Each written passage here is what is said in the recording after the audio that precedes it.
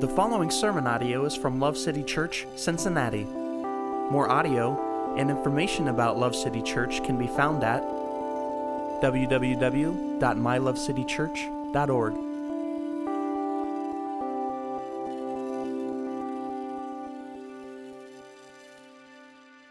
Turn with me, if you would, to Matthew 5, and we're going to start in verse 1. Praise God. Some pretty well-known verses, but we're going to maybe come at it a little different angle today. While you're turning there, I just want to share how good the Lord is with you. Many of you are aware that we committed to an undertaking around the beginning of the year. We felt called by God to get involved in this missions trip going to Mexico, and that we wanted to go down there and build a couple lasting monuments of the love of God. And so we're going to build 2 houses for 2 families that right now don't have one. And that's a big deal that I'm excited about. And I know that it's going to speak volumes to that community, not only the families that are being blessed with the homes personally. But as most of you know, building materials aren't free. And so we needed to raise $13,000. It's $6,500 per house to build these houses in Mexico, which is really cheap. I don't know if you guys know what it costs to build a house, but it's more than that, typically. But the way they have this system set up and deals with the lumber and stuff, we can get it done for that. And so, $13,000 is a big chunk of money.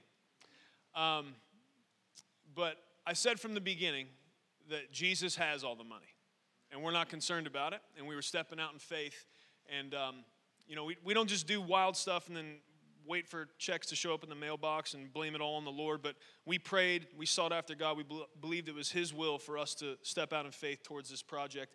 And I'm happy to report today, because God is good, we have a serious issue and problem that we now have to work through.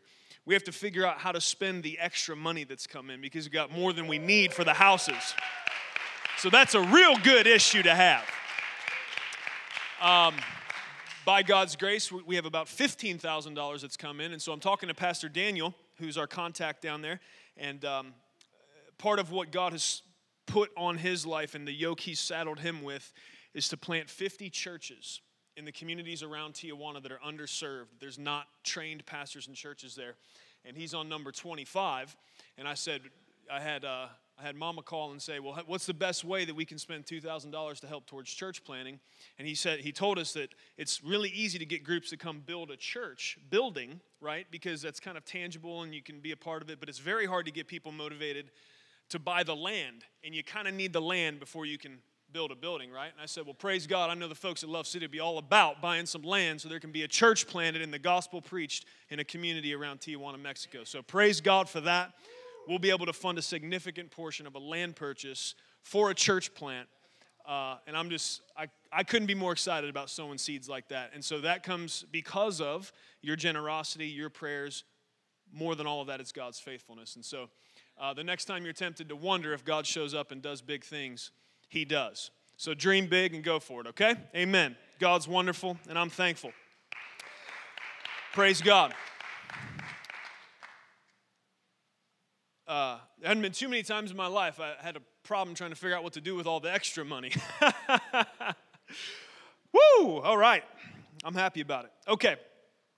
We are continuing this week in our series, Who Are You? And we are learning about the importance of our identity being rooted in and built upon the beautiful truth that we are children of God through faith in Jesus Christ. We are tempted all the time to build our identities or let who we are flow from something other than the fact that we belong to God because of the shed blood of Christ. And it's a constant temptation. It's a battle we have to fight.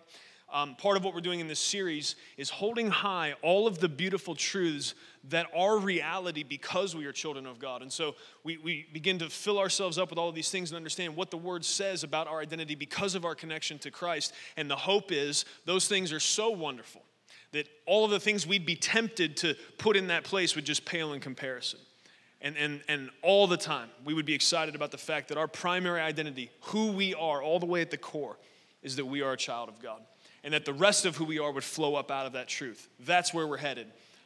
Because much of our issues, our sin, our failings, our struggles, and our apathy towards God's mission, that can tend to happen in God's church is a result of our identity being skewed, of disordered affections and us not really knowing who we are in Christ. And so we're going to work on that and from yet another angle tonight. So I'm excited about it. We're in Matthew 5. I told you that, right? Are you guys at verse 1?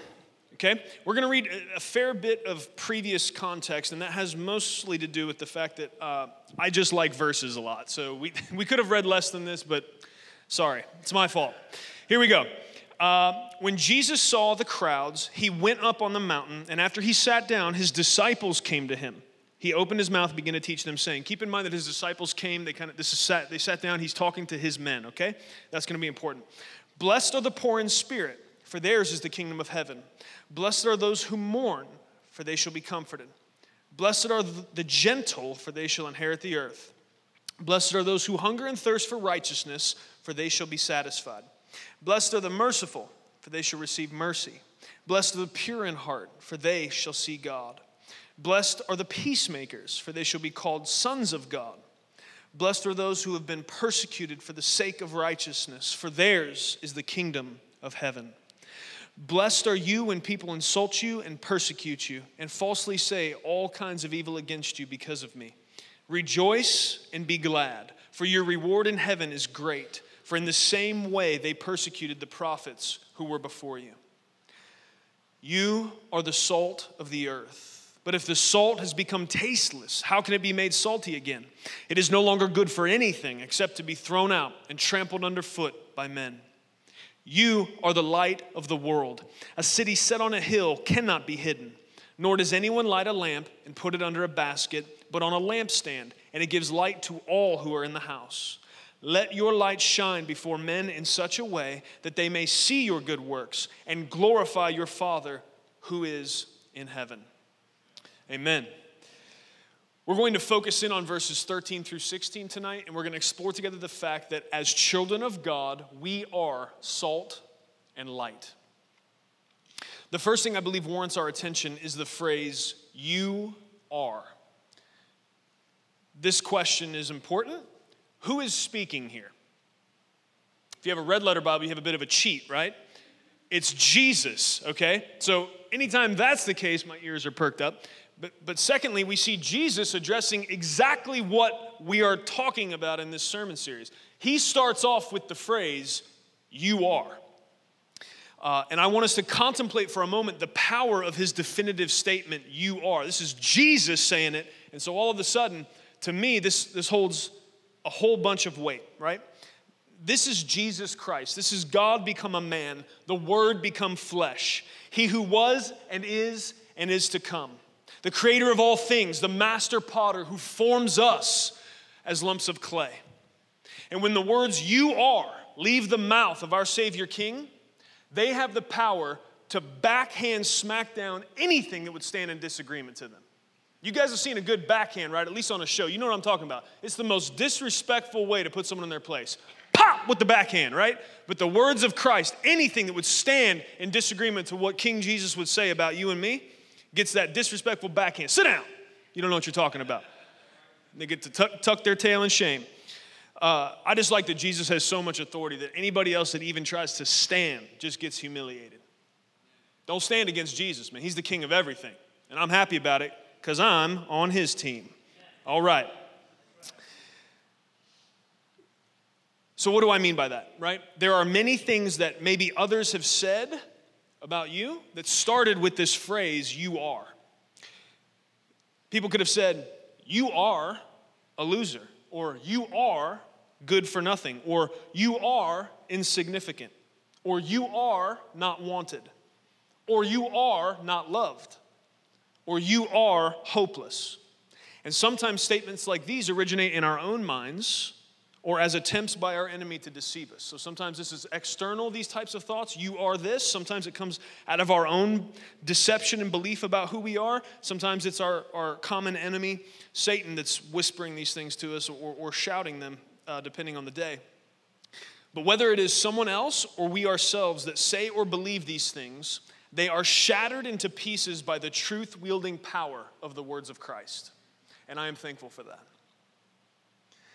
I'm going to ask you to assess your thoughts as we work through what it means that Jesus said to us who follow him that we are salt and light in this world. I'm asking you to let the authority of the words of Christ vanquish and destroy any thought you have about who you are that runs contrary to what Jesus has clearly said. And I'm going to ask you, as we go through that process, to thoroughly enjoy watching those deceptions be crushed into dust before your eyes. This should be fun. You ready? Let's talk about it. Amen. Okay, verse 13, let's look at that again. You are the salt of the earth. But if the salt has become tasteless, how can it be made salty again?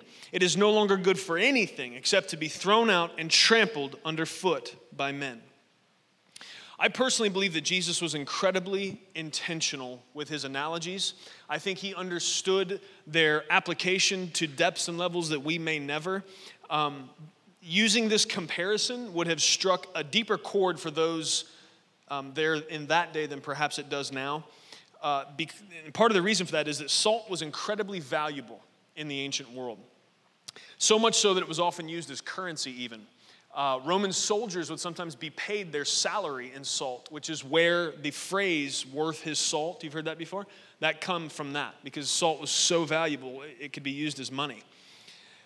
Salt had so many uses that it was a main part of life and survival in that time. So for those people listening to Jesus say this, we say, you hear salt of the earth, we think, the little shaker on the table that makes my fries taste better. It's not like that crucial. We've got enough salt in our food already, right, that we're not really hurting for it, right? Yeah, you're not amen in that one. Anyway, so your nachos have enough salt. We're good, right? It's not like something we're really hurting for, but salt, it was harder to obtain then. And it was more valuable, and they used it for more things, right? Lack of a refrigerator, you use salt to keep things from rotting, and so it was used for a lot more. It was a big deal. So to kind of help us understand how this would have struck that crowd, I want us to think of something today that is of incredible value, something that people could not survive without. It would almost be as if Jesus said to us today, you are the social media of the earth.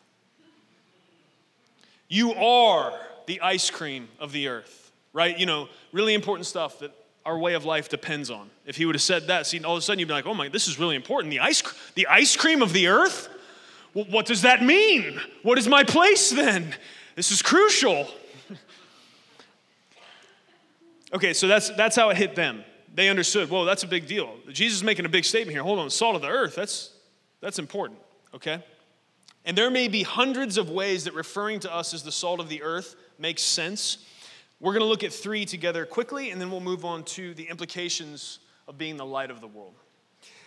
First of all, and the first reason it makes sense that Jesus would call us, his people, the salt of the earth, is that salt is a preservative, and it keeps things from rotting. We have many examples besides just taking a look around at the state of affairs today to prove that the constant tendency of mankind is a steady moral decline as they drift away from God. This could also be characterized as the rot of humanity. Think about it. You put a piece of meat outside, unprotected, and before long, it will begin to decay and rot and stink. Men and women separated from God by sin are not much different. Look at the arc of history. The more enlightened and supposedly independent from God we become, the darker and more vile our ways and deeds are.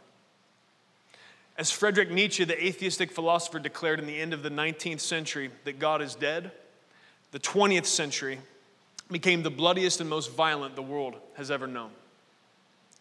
As the objective truth of the Word of God has been replaced for the subjective and fluid morality of postmodernism, we've seen the rise of more darkness and depravity than many would have ever imagined possible. But this rot that is caused by man's pride and desire for independence from God can be slowed and in some cases stopped by his people being the salt of the earth. Think about it. Why does that meat rot? It rots because it's dead and it's no longer connected to the source of life. Right? What did Jesus say? I'm the vine, you're the branches. Whether it's a branch on a vine or the flesh of some living organism, you separate it from the rest of that, the source of life, and all of a sudden it's dead and now susceptible to rot. And that's why every person separated from God the Father, who is the very source of life, is also susceptible to that. Because of Christ in you, I would ask you this question. Because of Christ in you, does the atmosphere and respect for God in a room change when you walk in? And I would ask you, should it? When we as God's people live lives that are motivated by love and empowered by His Spirit among the rest of humanity, we can push back against the inevitable decay that is a result of separation from God, who is the source of all life. Because of Christ in us. Let's not get it twisted. I don't want to think that because I know a few verses I have a, I'm not saying this about me, just anybody could think these things. I have a charismatic, dynamic personality, and so when I go in a room, it does light up, or I can change. I don't want to get it twisted and think that I'm the point. The point is that God, because of Christ, has decided to dwell in me. And simply because Christ dwells in me, when I walk into a place, respect for God should increase, right? In a spiritual sense, man, people should snap to attention. All of a sudden, there shouldn't be as much heckling and disrespect towards God that often happens because of Christ in me and because of the anointing and holiness with which I walk. When I walk into a place, some people should take notice. And that's not to magnify me or you, but it says something about the power of the God that lives in us. So I ask you again, because of Christ in you, does the atmosphere and respect for God in a room change when you walk in? And I would ask you also to consider, should it? I believe it should. I remember reading a story one time. Some of you may not agree with all of his doctrine and theology. Some of you will never heard of his name before and you'd have no idea. But neither way does that really matter. The whole point is there's a man named Smith Wigglesworth. He was a preacher early 20th century. And there's a story told where he was riding on a train. He walked in this train car, and he sat down across from this guy, and this guy was reading a paper, and he could tell instantly when Smith sat there next to him that he began to be agitated. And as the story goes, before long, this other guy also had some papers and stuff in his hand. He threw that down and dropped to his knees and said, "I don't know why, but I'm convicted in your presence. What must I do?" And, sometimes stories can be embellished, and I don't know how good the record keeping was on whether there was a witness to this or whatever, but based on what I see in the scriptures, based on what I see happening in the book of Acts, there's no reason for me to not believe that's possible. That simply because of Christ in me, that I can cause a holy agitation for the person next to me, and that would be a good thing for them.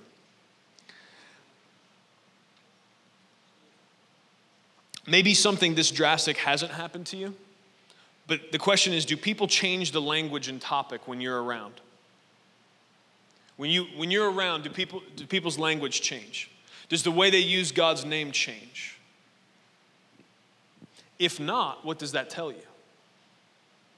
Now, some people will be so dark in their understanding, so blatantly disrespectful and hateful towards God, they may increase that type of language just because you're around. But that's going to be the exceptional case and probably not the rule, right? You don't have to be the conversation police or correct everyone's language all the time. But the more you talk about Jesus and the things of God, the more people will begin to check themselves around you. And this can be the beginning of conviction, breaking down the walls around their heart. Again, I'm not saying that you put yourself up as the super spiritual, better than everyone else in the room guy or gal. That's not going to help, right? God opposes the proud, but gives grace to the humble. So that's not what we're talking about doing. But we're just talking about the fact that because of Christ in me, and because of where I direct conversations, because of what I talk about, the people will know clearly that I belong to Christ. And that would make them think about the way they say use his name or the kind of conversation that they're having. I've had to say to people before, something like, "Hey man, as good as God has been to us, why would you want to use his name to curse?" And a lot of, people don't, first of all, they're like, "What?" They don't know what to do. And, oh, okay, sorry. And then, from then on, I've had people say, "Oh, well, I'm not going to curse around you. Or I'm not going to say this and such around you." And it's like, "Hey man, don't worry about editing for me, man. King Jesus, he's with you all the time. Edit for him." And I even had a guy say that to me recently because he said, I better not talk like that around a man of God. He's a guy that works at the mechanic where I get my truck worked on. And I said, man, don't worry about editing for me. And he's like, well, I'm going to edit for the man upstairs. I was like, well, hallelujah. I don't know if man upstairs is the most respectful title, but he's getting the point, right? So, and I was just glad that showing up there today, talking about whether or not I need a wheel bearing on my truck, I was able to agitate that guy a little bit and think about what was about to come out of his mouth. That's conviction. And I'm believing that God will take that and use it as a seed and continue to work in his life. Amen? And that's just the everyday, mundane, man, what are you talking about? You're at the mechanics. What? Yeah, but that's the deal, man. Salt of the earth. Everywhere we go. And it's only by God's grace that that's possible for any of us to do. Okay? I can't make somebody respect God, but I can encourage them to think on his goodness, and I can let them know where I stand and be loving about it and humble about it. And I believe that that will have a positive effect and kind of slow the rot that is the inevitable kind of decay that happens as mankind pulls themselves farther and farther away from God. Okay? So reason number one that it makes sense for God to refer to us as salt is that it preserves and slows the rot. Reason number two is that salt makes things exciting. I'm going to read you an excerpt from a Time magazine article. I'm pretty sure this article was actually slamming the fact that there's so much salt in food, but it still kind of makes this point that everybody that, like chefs and everyone that deals with food, they understand that what I'm about to read you is true. This is a quote from a Time magazine article. The food marketplace is under constant pressure to make everything tastier, more explosive, more exciting. And salt is everyone's go-to flavor enhancer because it opens up the taste buds. It's basically cocaine for the palate, a white powder that makes everything your mouth encounters seem vivid and fun. I think we need to be constantly reminded that God is the author of joy, laughter, and fun. Holiness and happiness are not mutually exclusive. In reality, they're inextricably connected. I think oftentimes people think there's going to be this trade-off. If I serve Jesus or if I start to obey him more, that what I'm going to do is have to lay down joy and happiness to pick up holiness. And I just wish people didn't believe that because it's not true. Because following and obeying God, doing what it is that he made you to do, is the path to the greatest source of joy. Because it's joy that you don't ever have to feel guilty about. It's joy that's unshakable, and it's joy that comes from an ever-flowing source. Relationship with God the Father. And so I think that oftentimes we think of us as being salt of the earth, as going in and kind of like being salt in a wound or salt in the eyes, that we're always this kind of negative agitation. But I think part of what Jesus is saying is, man, we're supposed to bring some excitement to this thing, because when everything is dark everywhere and everything is just men kind of doing whatever comes to their mind next, there's a certain point where the Cinepalooza becomes this kind of bland mix of, where else can we push it? What's the next thing that we can do to try to shock somebody or find some satisfaction for ourselves? And it's like at the end of it all, you kind of run out of stuff. And I believe that not only as the salt of the earth are we supposed to push back against the rot that is sin, but we're also supposed to add some flavor and joy to this thing. I knew many people in my younger, wilder days. I still know some now, but not as many. These guys could not imagine gathering together with other people for some social interaction without first ingesting some chemical to enhance their mood. I mean, if you listen to them talk before anything, we got to go get some of this, or we got to go get some of this. There was no way. It was going to be the end of the world. This gathering of people was going to be the dumbest thing ever if we don't drink something, smoke something, pop something. And literally that was the prison that they lived in as far as the way they understood enjoying themselves in any way. And that's really sad. I think it's sad. And also what I don't think we often realize is that it's really offensive to other folks, because what you're really saying is there's no way I will enjoy myself around these people if I'm not high or buzzed, right?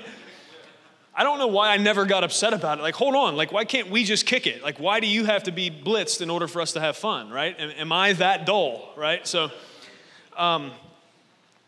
anyways, we're not always that considerate.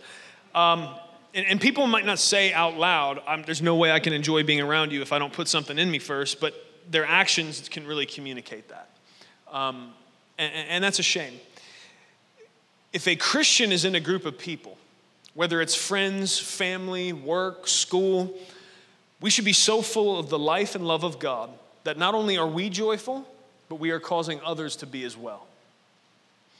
We should be the life of the party, the ones that everyone wants to be around, because after all, we have a whole lot to be happy and excited about, don't we? Listen, I know life is just as hard and sometimes harder for us than it is a non-believer. Absolutely, I get that. But boil all that down and put all that to the side. No matter what came against me this day, I am still a child of God, bought with the blood of Christ. I still have the assurance of eternity with a God who loves me so much that he laid his very self down in my place to forgive me of my sins. I have the entirety of the truth of the scriptures that tell me over and over again, blessed am I if I will obey and walk after God. I have the promise of joy unshakable. I have the promise that I can bring my prayers and my petitions, my issues, my struggles, my fears, my anxieties. I can bring all that to a God who is big enough and loving enough to do something about it. What am I sad about? And how am I not going into any situation with some joy to lend? Amen?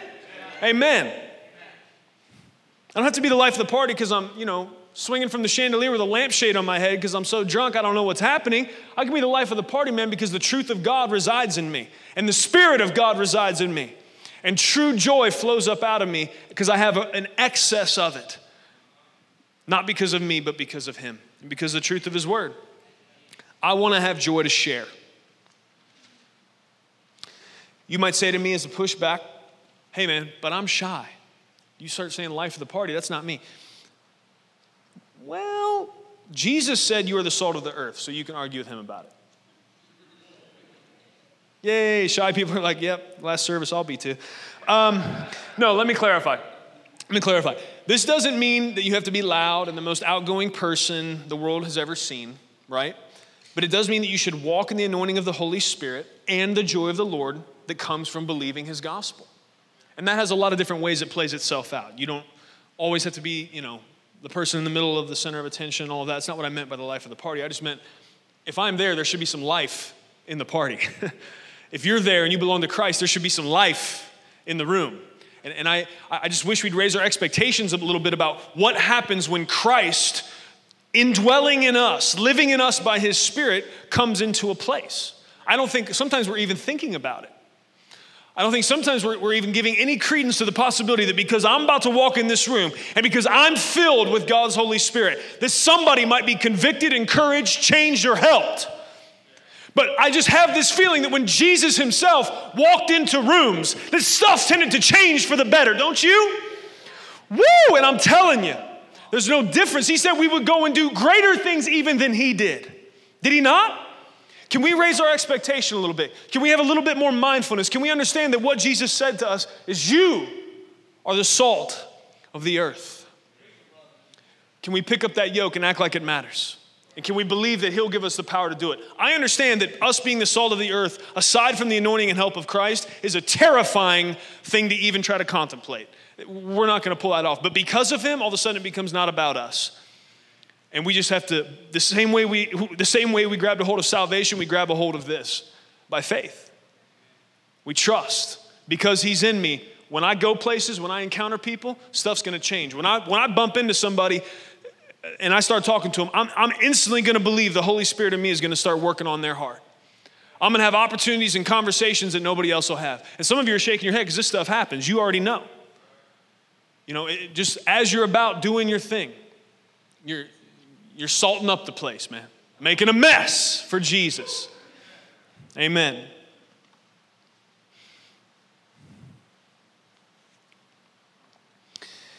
Okay. If we do this, we will season every situation, taking it from bland and boring to savory and exciting. And that is an exciting thought to me. Okay, the third reason, and I said there could be hundreds, the third that we're going to talk about tonight. So we talked about the fact that salt makes things exciting. We talked about the fact that salt is a preservative and it holds back the rot and the decline and decay of sin. Salt also has the potential to slay sin, okay? Let me read this to you, Matthew 16:6. And Jesus said to them, watch out and beware of the leaven of the Pharisees and Sadducees. The leaven of the Pharisees and Sadducees. So what was this leaven, right? There's many times all throughout Scripture where sin and leaven are compared to each other, right? A little leaven leavens the whole lump. There's all kinds of Scripture, even in the ceremonial stuff from the Old Testament, it was like, go through, don't let there be one little speck of leaven during the time of cleansing. So leaven is associated with sin, and part of it is because of the way it works, right? A little bit of leaven gets in there, and left to itself, it'll multiply and make more problems, right? It'll leaven the whole lump of dough, and sin is like that. So oftentimes that comparison is used. But I would say, so what is this leaven of the Pharisees and Sadducees? Well, primarily, it was pride and religion. And we know that every single sin we commit, if you drill down to the root of it, there's pride there. And so I think what Jesus is telling us is beware of this leaven of pride, which is really the thing that all other sin shoots out of. And so understanding, again, I think Jesus is so intentional with his analogies, and I think he knows how science works. So this is kind of cool. I'm not trying to get all nerdy on you, and this will be the last thing that'll seem like it, but yeast, which leaven is yeast, right? What yeast is, it's an organism. It's a unicellular fungi. Who's still with me? Who just glazed over? A one-celled fungus. Yes, okay? So you guys have eaten a mushroom before. All right, it's in that family. And so some of you are like, no, I haven't, I'm not gonna. Well, you're missing out. Yeast is a unicellular fungi, and so what it does is as it reproduces and it creates little air pockets, and that's how leaven leavens dough and does what it does. If somebody is leavening some bread and they've gone a little heavy with the yeast, they've got too much going on in there, do you know what will slow down and even eventually kill that yeast? That's right, sodium chloride. Salt. Salt kills leaven. And here's something interesting. If I was to take two glasses of water, right, and put some sugar in both of them and dump some yeast in one with just water and sugar, those things will take off and they will become their own little colony, and it'll be like an alien invasion in that cup. I take another cup, put sugar, water, and salt in there, and I dump that yeast in there. Guess what? If the salt's already present in a high enough concentration, yeast does nothing. Dies instantly. We're learning something, aren't we? All right. The blessed charge to us of being gospel salt spread throughout the world causes the appeal of sin to fade ever more dim. And so here's the way I see this working in a couple ways. First of all, this being the salt of the earth, we think of pushing back against sin in a lot of different ways. I think ultimately, we say it here a lot because it's kind of like woven into our DNA in a way that we can't pull it out if we wanted to. Love conquers sin, right? Bottom line. And what's going to motivate us most to be the salt of the earth is going to be our love for God and our desire to obey him and our love for other people. Because we understand that if we are doing what we're called to do, if we are spicing up the world and making it exciting, if we are pushing back against the rod of sin, that people are going to then experience through our obedience the faithfulness and the power of Christ. And so when that happens, they will come to meet Jesus. And for those that really love God and love other people, that's a big deal. That really motivates us. And so we know that for us to disobey God and disengage from that mission of being the salt of the earth and instead choose to go on some other path, doing what it is we decide we want to do, that has an actual tangible cost. That people's lives that we may have intersected with the salt of the earth and the power of the Holy Spirit, we won't be doing that because we're off doing whatever the heck we want to do, right? And so in this analogy, how does this being the salt of the earth push back against the leaven of sin? I just have to believe those that have been encountered by the love of Christ, those that have tasted and seen that he is good, those that have experienced what it is like to, by his power, be the salt of the earth. I think the only time we travel over into sin and disobedience is when we stop thinking of things in these terms. Because I can't imagine holding up to any of you who really love Jesus two options. Saying, okay, here, option one is continue to be the salt of the earth, grow in anointing, grow in love, and continue to be a blessing to people and lead them towards Jesus. There's option one. Option two is go home and watch some porn on your computer. Or option two is go over and whatever it is, right? Pick your sin of choice. Because all of a sudden, when I hold in this hand the option to be a part of the task that Jesus put upon us, to be the salt of the earth, sharing the good news that no one need go to hell, that no one need be hopeless in this life, that there is love and acceptance available for them at the cross. When I hold that up as option one, and then any sin up as option two, I can't imagine that having much appeal. The problem is we just don't think about it like that when we're over here dabbling and doing whatever it is we're doing, right? We don't let ourselves go to that place and think about what's at stake. We get our eyes distracted, pulled to the right and to the left, and we're not thinking about the fact that we have been endowed by Jesus Christ himself with the words, "You are the salt of the earth."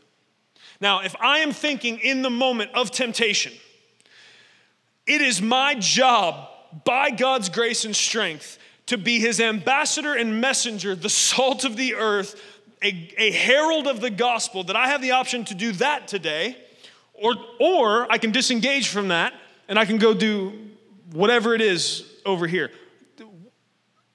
Which one am I going to pick? I mean, if I have Christ in me, I'm going to pick rolling with him.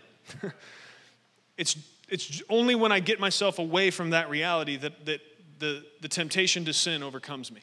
And so love for God and love for people is part of how we're the salt of the earth, and that destroys sin every single time.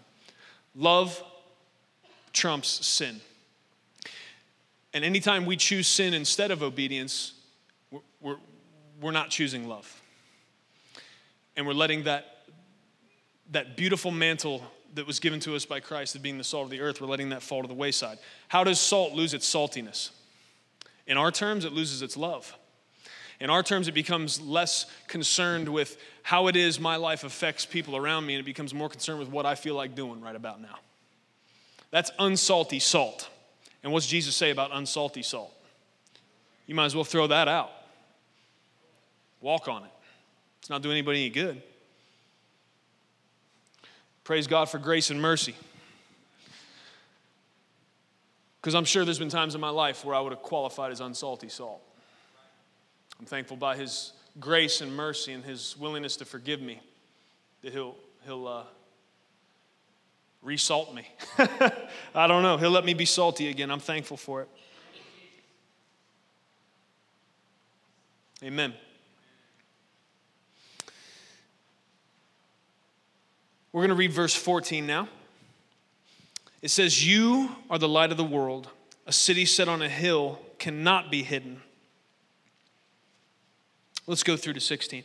"Nor does anyone light a lamp and put it under a basket, but on a lampstand, and it gives light to all who are in the house. Let your light shine before men in such a way that they may see your good works and glorify your Father who is in heaven." Let me read you another verse in what might seem like contrast here. This is John 8:12, right? So verse 14 says, "You are the light of the world." Who's he talking to? His disciples. He's talking to his followers, right? And so this applies to us as well. He's saying, we are the light of the world. John 8:12 says this, "Then Jesus again spoke to them, saying, I am the light of the world. He who follows me will not walk in darkness, but will have the light of life." Okay? So we have two verses now saying what seems to be two contradictory things, right? Are you guys tracking with what I'm saying? Verse 14 here in Matthew 5, Jesus says, "You are the light of the world." John 8:12, he says, "I am the light of the world." Here we have what looks like a potential contradiction. Is it Jesus himself or we who are his followers who are the light of the world? Yes. The answer is yes. Let's work on it. Let me read you this quote by Charles Spurgeon. I think it draws the nuance of this out well. He says, "Christ Jesus brought the light of deity into the poor lantern of our humanity, and then set it upon the candlestick of his church, that the whole house of the world might be lit up thereby. So indeed it is." We are the light of the world, but only as a holding of. You see what he said? We're the poor lamp of our humanity. He is the source of light. We don't create light ourselves. We're like a mirror, man. It's like he's the sun and we're the moon. We don't create any light of our own. We just reflect his. We reflect his beauty. We can be a holder of his glorious light. But in that way, he is the light of the world, and We are the light of the world. But it is only by his grace and only by his power. And we need to understand John 8:12 so we don't get a big head about Matthew 5, right? Because you could hear you are the light of the world. That's pretty important. Light's a pretty big deal. Is it not? Like, pretty much all of life depends on it. And so people like to jump in. I know there's Discovery Channel's great. So people hear me say that much of life depends on light, and they'll say, well, there's really deep caves, and there's really deep trenches down in the ocean. There's no light, and there's animals down there and organisms. Thank you, Dr. Nye. I know that that's true, but most people that know what they're talking about would say the way ecosystems work, that those animals, even that live in those really dark places and are not dependent upon light, they depend upon the rest of the ecosystem that does depend on light. Most of those fish way down in the trench are eating something that dropped down from, having experienced photosynthesis at the top, right? So I realize there's places so deep in the ocean that light doesn't get there, but some of the little num-nums that were in the light get down there, right? So I try to stick with really scientific terms when I'm talking about this stuff, just so you guys know it's credible.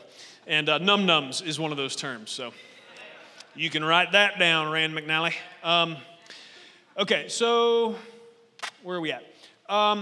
So how does this statement from Jesus stack up to some of the other things that have been said about you? This is what I want you to think about. How does this statement from Jesus stack up to some of the other things that have been said about you? Because of your connection to Christ, you are the light of the world. Just stew on that for a second. Man, that's beautiful. That he would let me share in that designation. Whew. Because of our tendency towards pride, I don't know if I would have risked it if I was him, but apparently he knew that because of his Holy Spirit in us, that he could walk us down the path of rejoicing in the fact that we are the light of the world, but not beginning to take credit for it. The importance of light in a physical sense cannot be overstated, of course, and that's again why this analogy makes sense.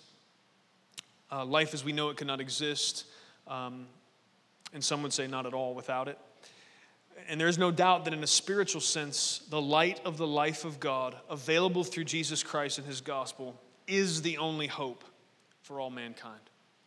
The light of the life of God. And that light and that life and that hope is embodied in the message of the gospel. The gospel being both bad news and good news. The bad news being that every single one of us is imperfect. I'm not sure, maybe you've had a really good week, but man, I'm sure that if you think back far enough, at some point, there was a point in time where you would say, yes, I missed the mark of perfection. I think if you're really honest, if you thought back 10 minutes, you probably understand that you missed the mark of perfection. I know that that's true for me. I'll raise my hand. You can stay quiet and safe. But that's true. All of us have missed the mark of perfection. And that is an issue because God is so perfect. The Bible describes him as holy, right? In Isaiah's vision, in Isaiah 6, the seraphim are crying out, holy, holy, holy. We know that over and over again, this chorus is sung in heaven to God himself, that he is holy, set apart. There is none like him. His perfection is unblemished. And the fact that 1 John compares him to light, again, we see the beauty of these analogies and the depth with which they go. Light is such a pure energy, it cannot be mixed or diluted with anything. Go check that out. That's the truth. And that's as a part of God's essence and perfection, we cannot, the relationship that we were meant to have with him is severed by our sin. That cord that connected us to him, with him being the vine and us being the branch, our sin is chopping us off from that life force. And in so doing, we begin the process of death. And that's a really big bummer. That's really bad news, because if the problem is that I'm imperfect, if that's what separates me from God, I'm also smart enough to know that I can't make myself perfect again. I don't have the tools in my toolbox to get me perfect again. So this could be really, really discouraging if there wasn't the beauty of the good news coming behind it. And here's that. God knew how much trouble we were in. God knew we couldn't fix the problem, so he did. That's why he sent Jesus. Jesus came and lived the perfect life that none of us could have. And then he died the death that all of us should have. He paid the price that was required for justice to be satisfied, because God is perfectly loving and perfectly just, and those things are not in contradiction. And that's hard for some of us to understand. but it's all reconciled in Christ because he is perfectly just and he is perfectly loving. And so what he did is somebody had to pay the price, so he decided he would pay it. Woo! And I'm glad he did.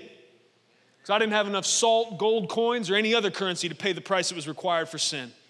I couldn't have fixed it, and that's why I'm so glad he did.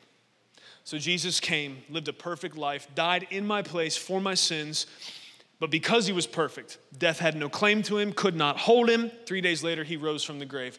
Here's the beauty of the gospel. Here's why this message is light and hope to all that hear it. Because what is required for us in all of this, right?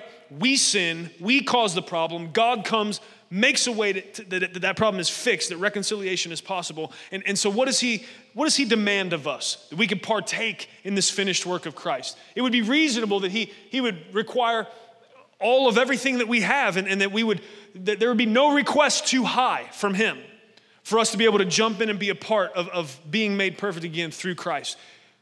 But here's what he asks. Believe it. Believe it. Believe what the Bible says about who God is and what he's done. Believe in the message of the finished work of Christ. What does it take for somebody to go from death to life, from darkness to light? Faith. It's belief. And some of you know that. Some of you could rattle that off, and yet you still find yourself at times when you're struggling, when you're hearing that whispering in your ear about who you are. When somebody, whether it's yourself, it's voices from the past, it's our enemy, or his cohorts, somebody's whispering in your ear talking about who you are, that you're not good enough, that you're not doing this and you're not doing that. This is where you failed today and yesterday, and that rah-rah just keeps going in your ear and you keep hearing it. Some of what you guys are tempted to do in those moments is begin to try to rehearse back and push back against those voices with the list of all the good things you're doing. Hold on, I'm not a failure in Christ because I'm doing this. I'm attending church regularly and I'm a part of outreaches and I've been giving faithfully, and you want to push back against these voices with the list of your good deeds. And I just want to say to you that that's a fool's errand. That's not going to work. Those voices are going to overpower because you know and I know our wickedness far outweighs our goodness. And half the time the good stuff we do is out of jacked up motives. And so you can't push back against those lies and deceptions about who you are with a list of good works and righteousness. You got to push back with what he did, because there's no place for that voice to even be speaking to you if you understand who you are in Christ. If you are a child of God, if you by faith in Christ have been taken from darkness to light, from death to life, if you are welcomed into the throne room of God Almighty, invited in as a son or daughter, nobody has the right to come and talk to you about anything other than God himself. So whoever's voice that is, whether it's yours, the voices from the past, or the enemy himself trying to talk to you about that you're a failure or not done good enough, or you're going to be rejected by God because even though you've trusted him by faith, you're not doing this, and this. Man, don't try to push back against that with, but I am doing that and I am doing this. It's look what Christ did. We don't need to have this conversation is a mute point. Right? And I realize it's all an internal monologue and I'm using language that makes it sound kind of weird, but I know you guys have these conversations in your head because I do. When it's me, myself, or whatever it is trying to tell me that, man, what do you think you're doing? What do you think you're doing? You are not worthy to be talking to anybody about Jesus. Look at the way you just thought about that person.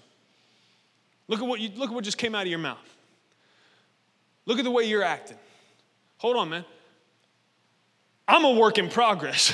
I'm a man that's on a process of sanctification. I want to look more like Jesus tomorrow than I do today. But in the meantime, you can take all that mess elsewhere because Jesus stood in my place. And he knew that I was going to sin today and tomorrow and the next day. And that doesn't mean that I care less about holiness. That makes me want to serve him more. That makes me want to obey him better. The fact that he's already made concession for my failings. So you can take that mess elsewhere. We're not going to have that conversation anymore. It is the gospel that makes me a son or a daughter of God. It is the gospel that frees me to be the salt and the light of the earth. That allows me to partake in the beauty of the mission of spreading this beautiful truth of the gospel to the ends of the earth. Jesus is my qualification. He was my qualification the day I was saved and will be until the day I stand before him. And everywhere in between. So please stop having that conversation with yourself or anybody else. No, you're not good enough. Neither am I, but that's not the point. He is.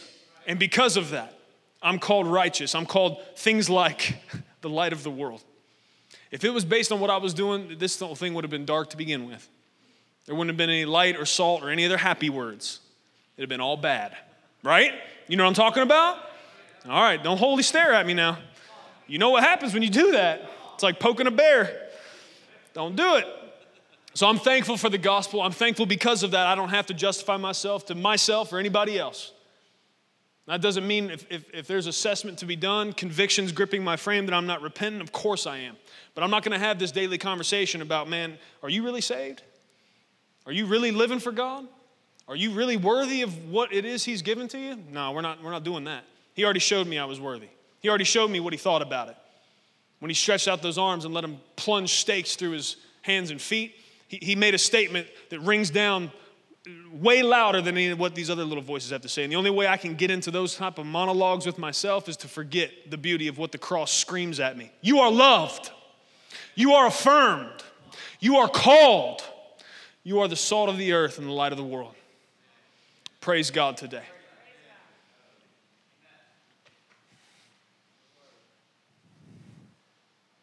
It's not about what I've done or what I do. It's about what he did all the time, every time. I'm real thankful for that. May we be a people who are salt and light to this world. May we be in this world slowing the progression of the rod of sin and spreading the joy and excitement of knowing and serving Jesus. May our commission as the salt of the earth cause the leaven of sin to shrivel and die in our lives. And may we be faithful, no matter the cost, to be a light on a stand and a city on a hill, shining forth the hope of the gospel, that as many as possible may turn from the darkness and embrace the light. Amen. Let's pray. Father, we come before you now in the name of Jesus. Lord, we are thankful for the truth that because we are your children, we are the salt of the earth and the light of the world. We thank you that you would allow us to share in the beautiful mission of preaching the greatest truth that has ever been told. Thank you, Lord, that you would trust us to be salt and light, that you would allow us to be a part and partake in the beautiful blessing of sharing the hope of the gospel with people. Lord, help us to live in such a way that when we walk into a room, first of all, God, I ask you would deal with our confidence. May we be convicted about how much confidence we have in you.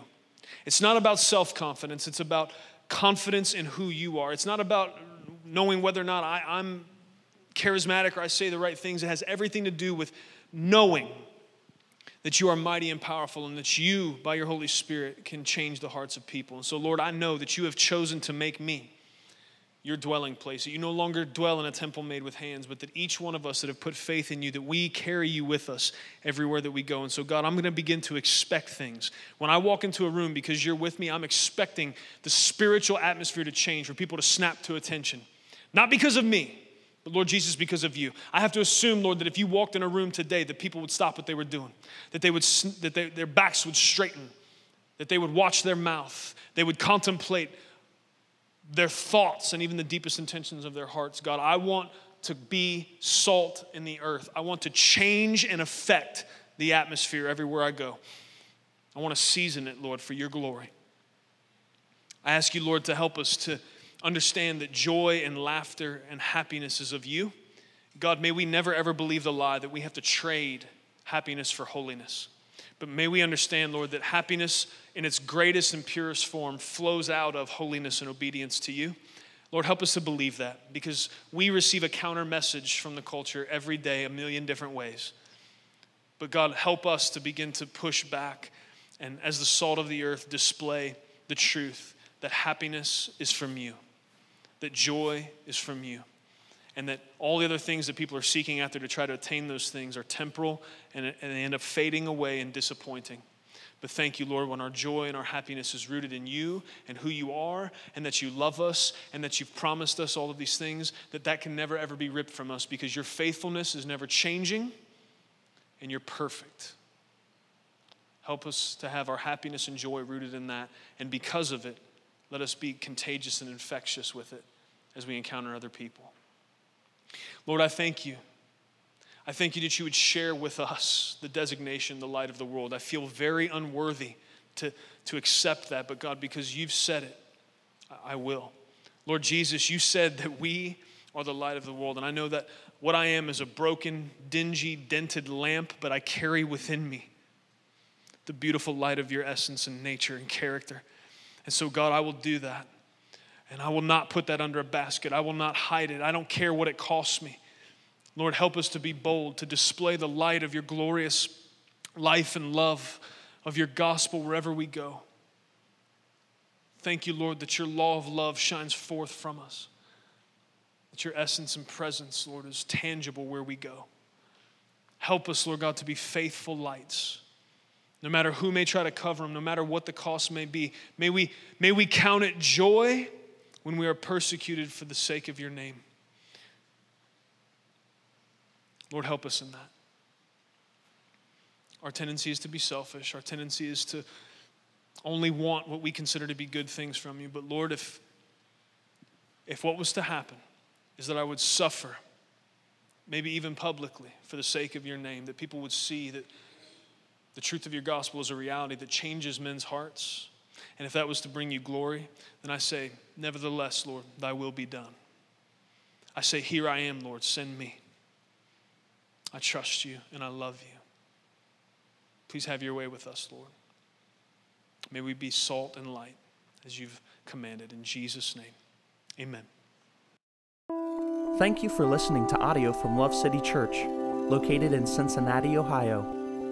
Feel free to make copies of this message to give to others, but please do not charge for those copies or alter the content in any way without permission. To give or find out more about Love City Church, visit www.mylovecitychurch.org.